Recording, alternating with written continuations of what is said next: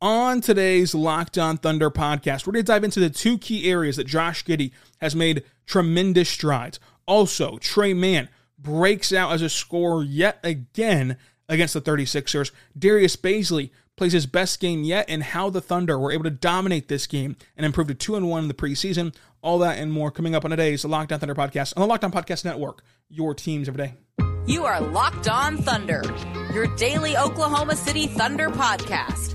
Part of the Locked On Podcast Network, your team every day.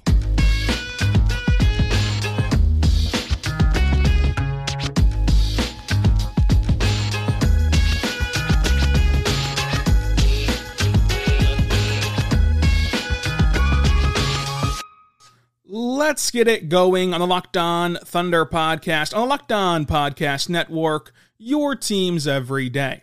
I am your host, media member and editor-in-chief over at ThunderousIntentions.com, Rylan Stiles. You can follow me on Twitter at Rylan_Stiles. You can follow the show on Twitter at LOThunderPod. Email the show, LOThunderPod@gmail.com. On today's show, brought to you by BetOnline, we're going to dive into the Oklahoma City Thunder running the 36ers out of the gym behind Tre Mann's electric scoring. Darius Bazley plays his best game yet. Josh Giddey shows his most improved aspects of his game. Plus, Eugene Omoruyi was actually really good in this game. What does that mean for the two-way contract forward? Let's start, though, with our game overview the way we always do, as this show, again, is brought to you by BetOnline. BetOnline is where the game starts. Check them out today for all your sports betting needs. And again, thank you so much for making Locked On Thunder your first listen every single morning, every single day. We're here for you talking Thunder basketball. Subscribe for free across all platforms. Subscribe on YouTube. And on YouTube, drop below on YouTube right now in the comment section below. Drop below what you think about Tre Mann this preseason. Is he going to be a starting caliber player? Is he going to be an all-star caliber player? Will he be a great sixth man? What do you think that Tre Mann's ceiling will be after watching him improve in this preseason? Drop all that down below on YouTube on the comment section down below for free over there. Also subscribe on YouTube, Apple, Spotify, everything else. So SGA was out, Lou Dort was out, Mike Muscala was out, Chet Holmgren was out. You guys all know what happened with them. For SGA, it's an MCL. For Lou Dort, it's a concussion. Muscala has an ankle sprain that Mark said will keep him out for the whole preseason he expects. So Mark does not expect Mike Muscala to be back for the preseason. Chet Holmgren, of course, has that foot injury that will keep him out all year. Ousmane Dieng missed this game. I mentioned yesterday after the Mavericks game that he left with an injury. I did film him practicing his jump shot like 2 hours before the game. I posted on Twitter if you want to go see his work with his jump shot. I posted that on Twitter yesterday evening. But he did not play because he has a knee contusion. So we'll see what that leads to him for Sunday. But as of right now, he's out with that knee contusion. Jalen Williams out of Santa Clara did not play either. He has strep throat. The Thunder play again on Sunday. I'm not sure what the timeline on strep throat is and when you can play again. That seems like a pretty quick turnaround, but I'm not a doctor, and I honestly don't really know the impacts of strep throat, so hope he's okay. Kenny Hustle was out with a designed rest day. Nothing major there, but we did get an update on SGA. So Shea in his rehab process right now is doing 1-on-0 work with no contact. This is good because we've seen him practice before the games. Yesterday, he was working his free throw and jump shot.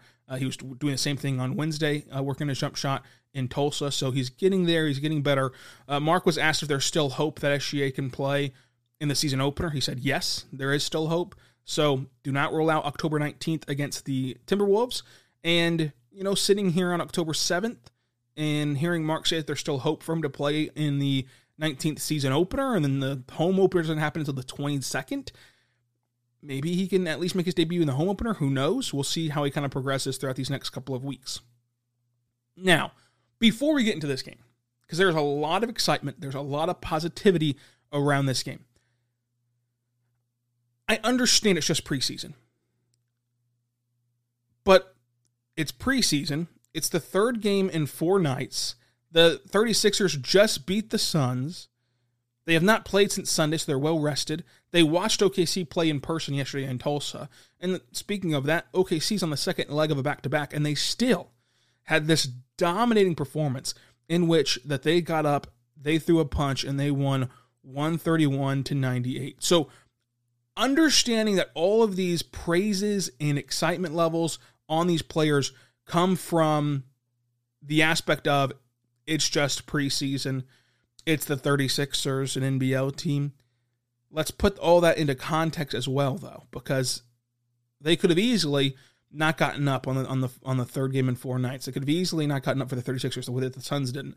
The Suns won over 50 games last year, and they got beat by the 36ers. So this is still very encouraging to see, no matter who you're playing, no matter what the opposition is, any of that. The biggest thing, once again, for the second time in 3 games is Tre Mann's offensive scoring. 26 points, 2 assists, 2 rebounds, 8 for 10 from 3, 9 for 11 from the floor. Watching this game, it was incredible to see him score like this in person. I mean, what Tre Mann was able to do, he just couldn't miss. He just could not miss. He said it after the game that the rim felt huge to him tonight. It felt big from tonight.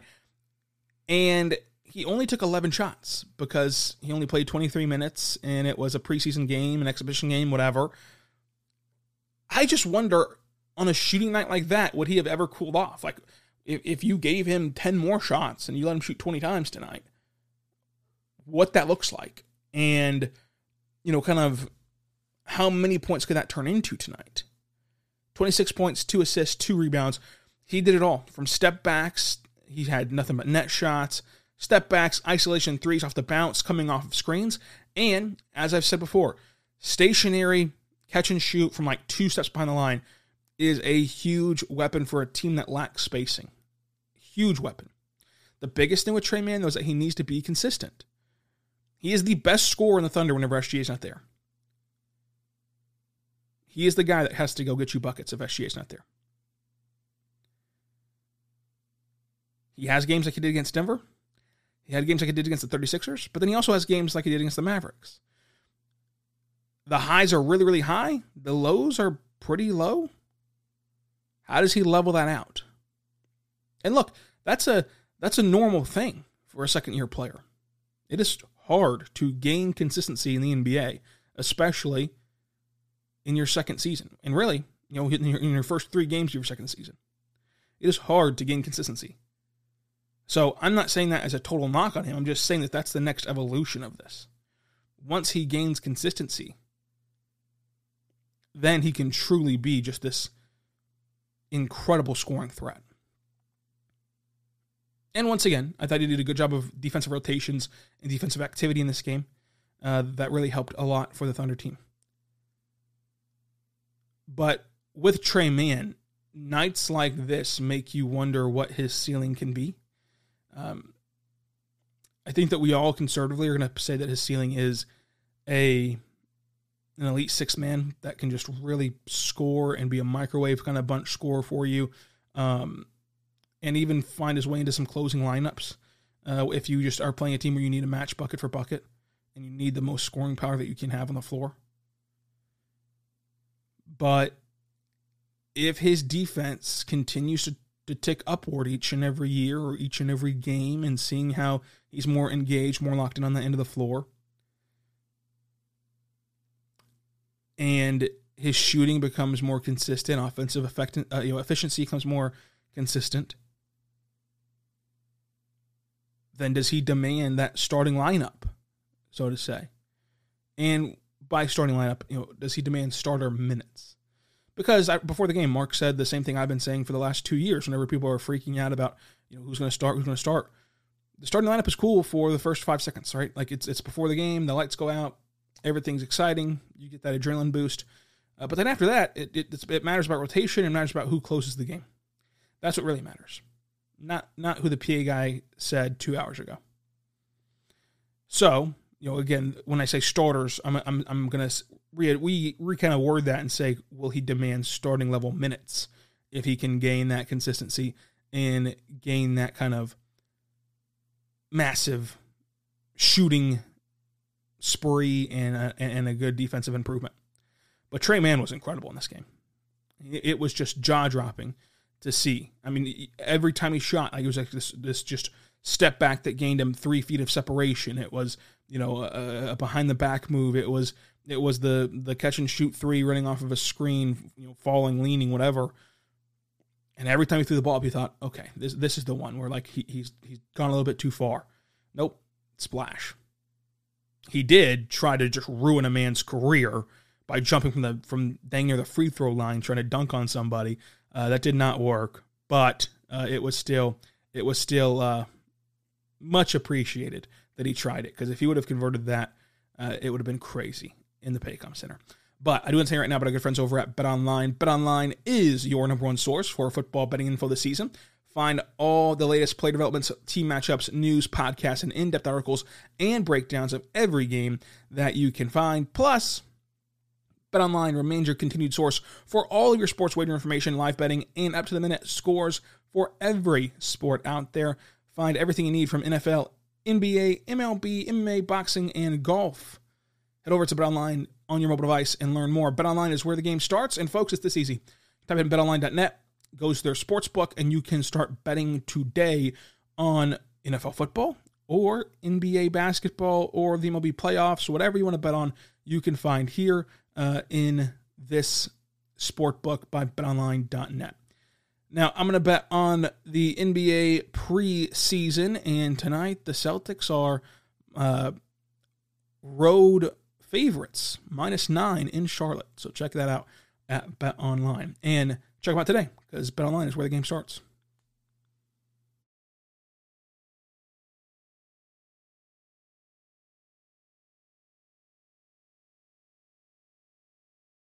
We are back on the Locked On Thunder podcast, on the Locked On Podcast Network, your teams every day. I am your host, Rylan Stiles. You can follow me on Twitter at Rylan_Stiles. Follow the show on Twitter at LOThunderPod. Email the show, LOThunderPod@gmail.com. Thank you so much for making Locked On Thunder your first listen every single morning, every single day. We're here for you talking Thunder basketball. Subscribe for free across all platforms so you never miss an episode. But do not forget that on October 10th, we start a 6-part podcast extravaganza to get you ready for the NBA season. Find the local team experts and the NBA insiders of the Locked On Podcast Network and Odyssey, all combining into one ultimate NBA preview. Starting October 10th, you can search for the Ultimate Pro Basketball Preview 2022 on your Odyssey app, YouTube, or wherever else that you get your podcast from. So check them out today. They're on October 10th, the Ultimate Pro Basketball Preview for this season. I'll be tweeting out the links, and also I'll be reminding you all next week on the show. We've already recorded our preview for the Thunder with our group.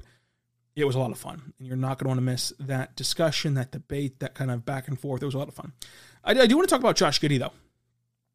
Josh Giddey, playing his former NBL team, obviously was very excited, but still stayed even keel. And that kind of, I mean, I know it's silly, I know it's preseason, I know it's whatever.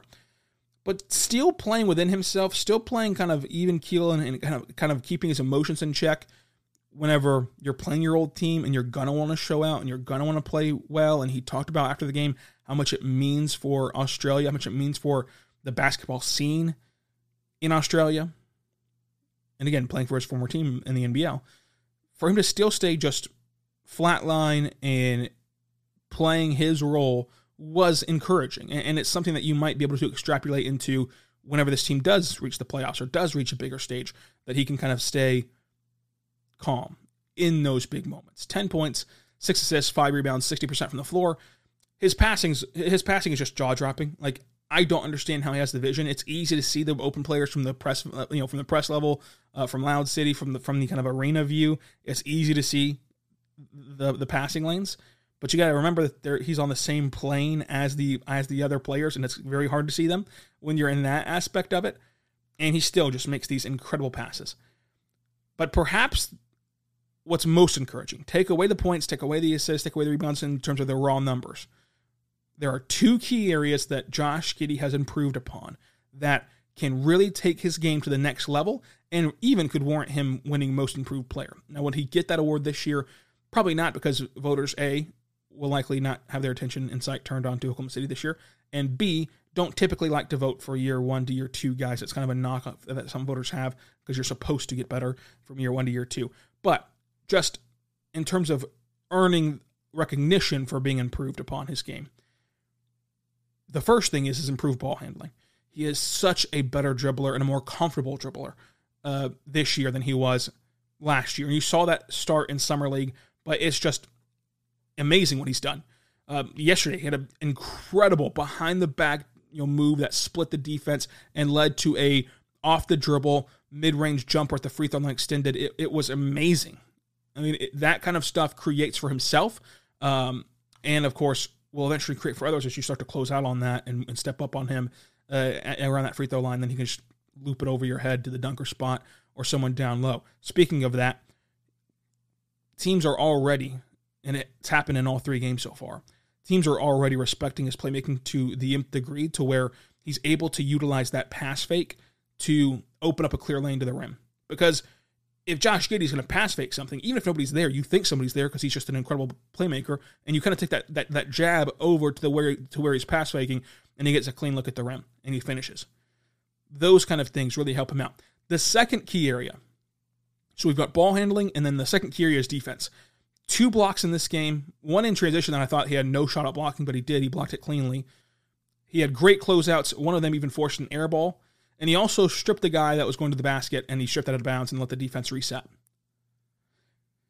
At his size and his length, being this good defensively, while also being a top blank playmaker in the NBA, however high you want to put him right now, and showing signs of improvement from his shooting, and I think he's showing signs of improvement at the rim as well, at rim finishing. If that all comes together, the improved ball handling, improved shooting, and improved defense, if that all comes together, the ceiling for Josh Giddey is a multi-time All-Star, if that all comes together.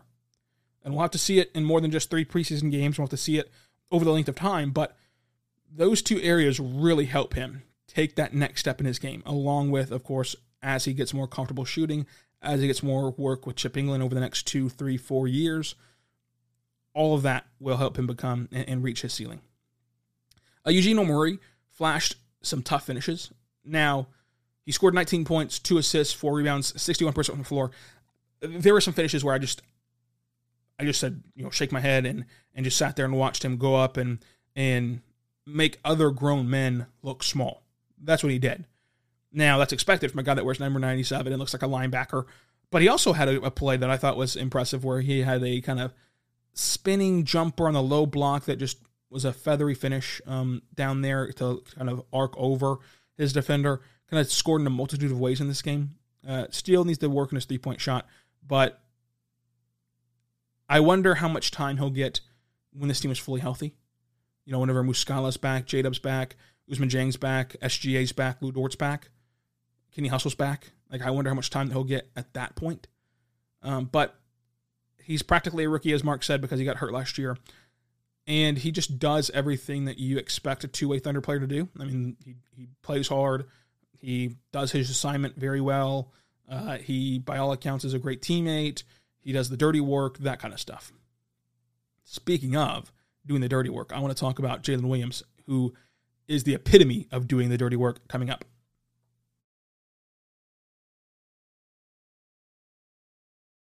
We are back on the Locked On Thunder podcast, on the Locked On Podcast Network, your teams every day. Thank you so much for making us your first listen every single morning, every single day. We are here for you talking Thunder basketball. Now, I do want to talk now about Jalen Williams.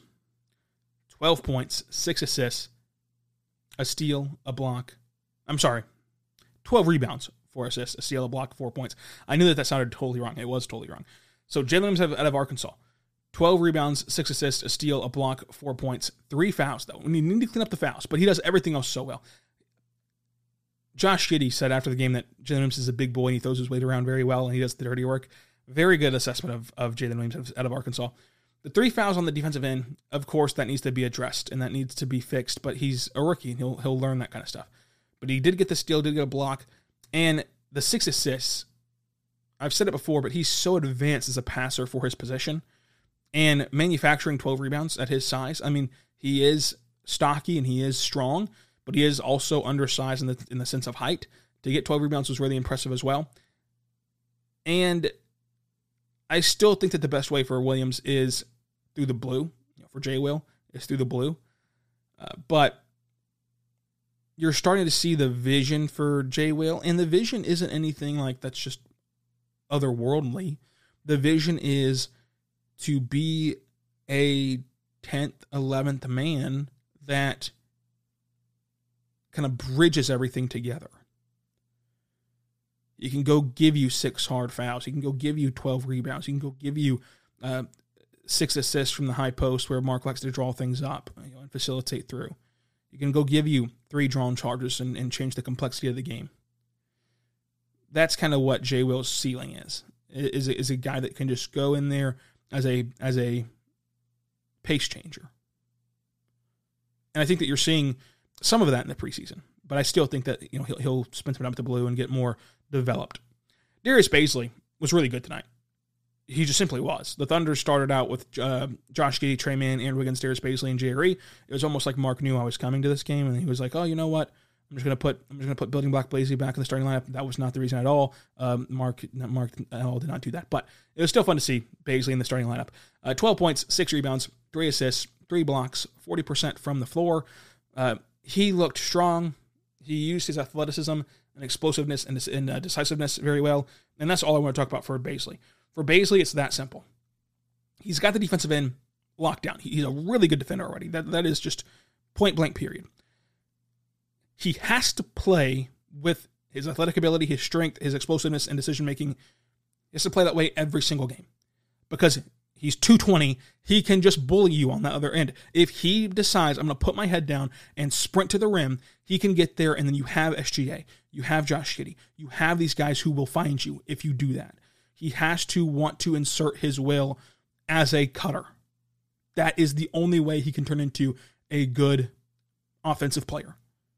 And I don't know if it's been him not wanting to. I don't know if it's been the Thunder not wanting him to or putting him in positions to do so, but he was able to do it against the 36ers last night, and I hope that he can do it moving forward, because that is a clear, easy pathway for him to be a playable offensive player with his really elite switchable defense that can go 1 through 5 and can really help you become and fulfill that kind of top 10 defense ceiling that the Thunder have.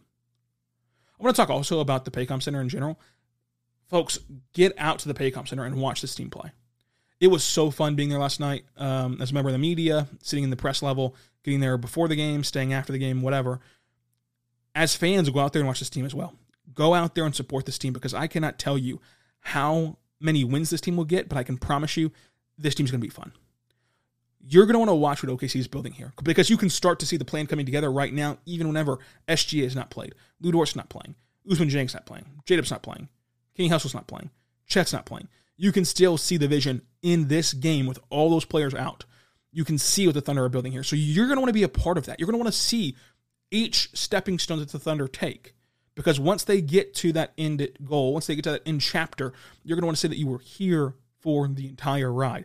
This team is going to be outrageously fun. And they already are outrageously fun, and they're missing their top players. They're not even close to healthy yet. And that is a staple of why you should go. Because unlike in years past, admittedly, no matter what combination of guys that they put on the floor, there's going to be somebody, multiple somebodies, that you care about, that you want to watch, that you want to see, that you're invested in. So you're going to get your money's worth. Go out to the Paycom Center, have a fun night, support the team. They play again Sunday. Go out there and check it out on Sunday. I'll be there as well. So make sure you're going to these games. So how did the Thunder win this game? Folks, they grew a 40-point lead. They never trailed once. They won the rebounding battle 61-49. They are 3-0 on the glass.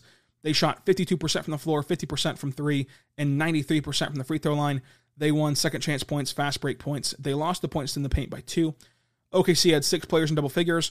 They played 11 guys, which is a preseason low, but that's due to injury and things like that. They usually play like 14 guys in the preseason so far. This is the second night of a back-to-back, and the Thunder still won 131-98. And that, as I mentioned on yesterday's podcast, the difference was 3-point shooting. They finished 58% from 3. They won the game by a wide margin. Yesterday, they outplayed the Mavericks in rebounding. They outplayed the Mavericks in points in the paint, in second chance points, and fast break points. They outplayed the Mavericks in all those areas. They shot better from the floor. All those different things against the Mavericks. But the thing that they didn't do well was 3-point shooting. They shot 18% from 3, and they lost the game by 2. If they shoot even a little bit better than 3, they're 3-0 right now. That's going to be their Achilles heel this year. That's going to be what's going to hold them back this year. Is the ups and downs of 3-point shooting. This team plays really, really well, though. And they could easily be 3-0 in the preseason. Not that that matters, but just so you know. The MVP of the game, obviously, it's Tre Mann. I just want to see Tre Mann gain consistency, and we'll see that hopefully on Sunday. Up next, remember, we're going to do bonus podcasts leading you into the regular season because we're all excited about the regular season. We're going to do, on Saturday, we're going to do who is the biggest breakout players for this team. On Sunday, we're going to do what every player needs to improve on. And then on Monday, it's another preseason game recap podcast for you. So tune into that. We'll go Monday through Friday and then after every single game this season. So make sure you subscribe for free across all platforms so you never miss an episode. It's going to be a lot of fun. Hope that you'll stay around for the whole ride of this season. This is the Locked On Thunder podcast. Until tomorrow, be good and be good to one another.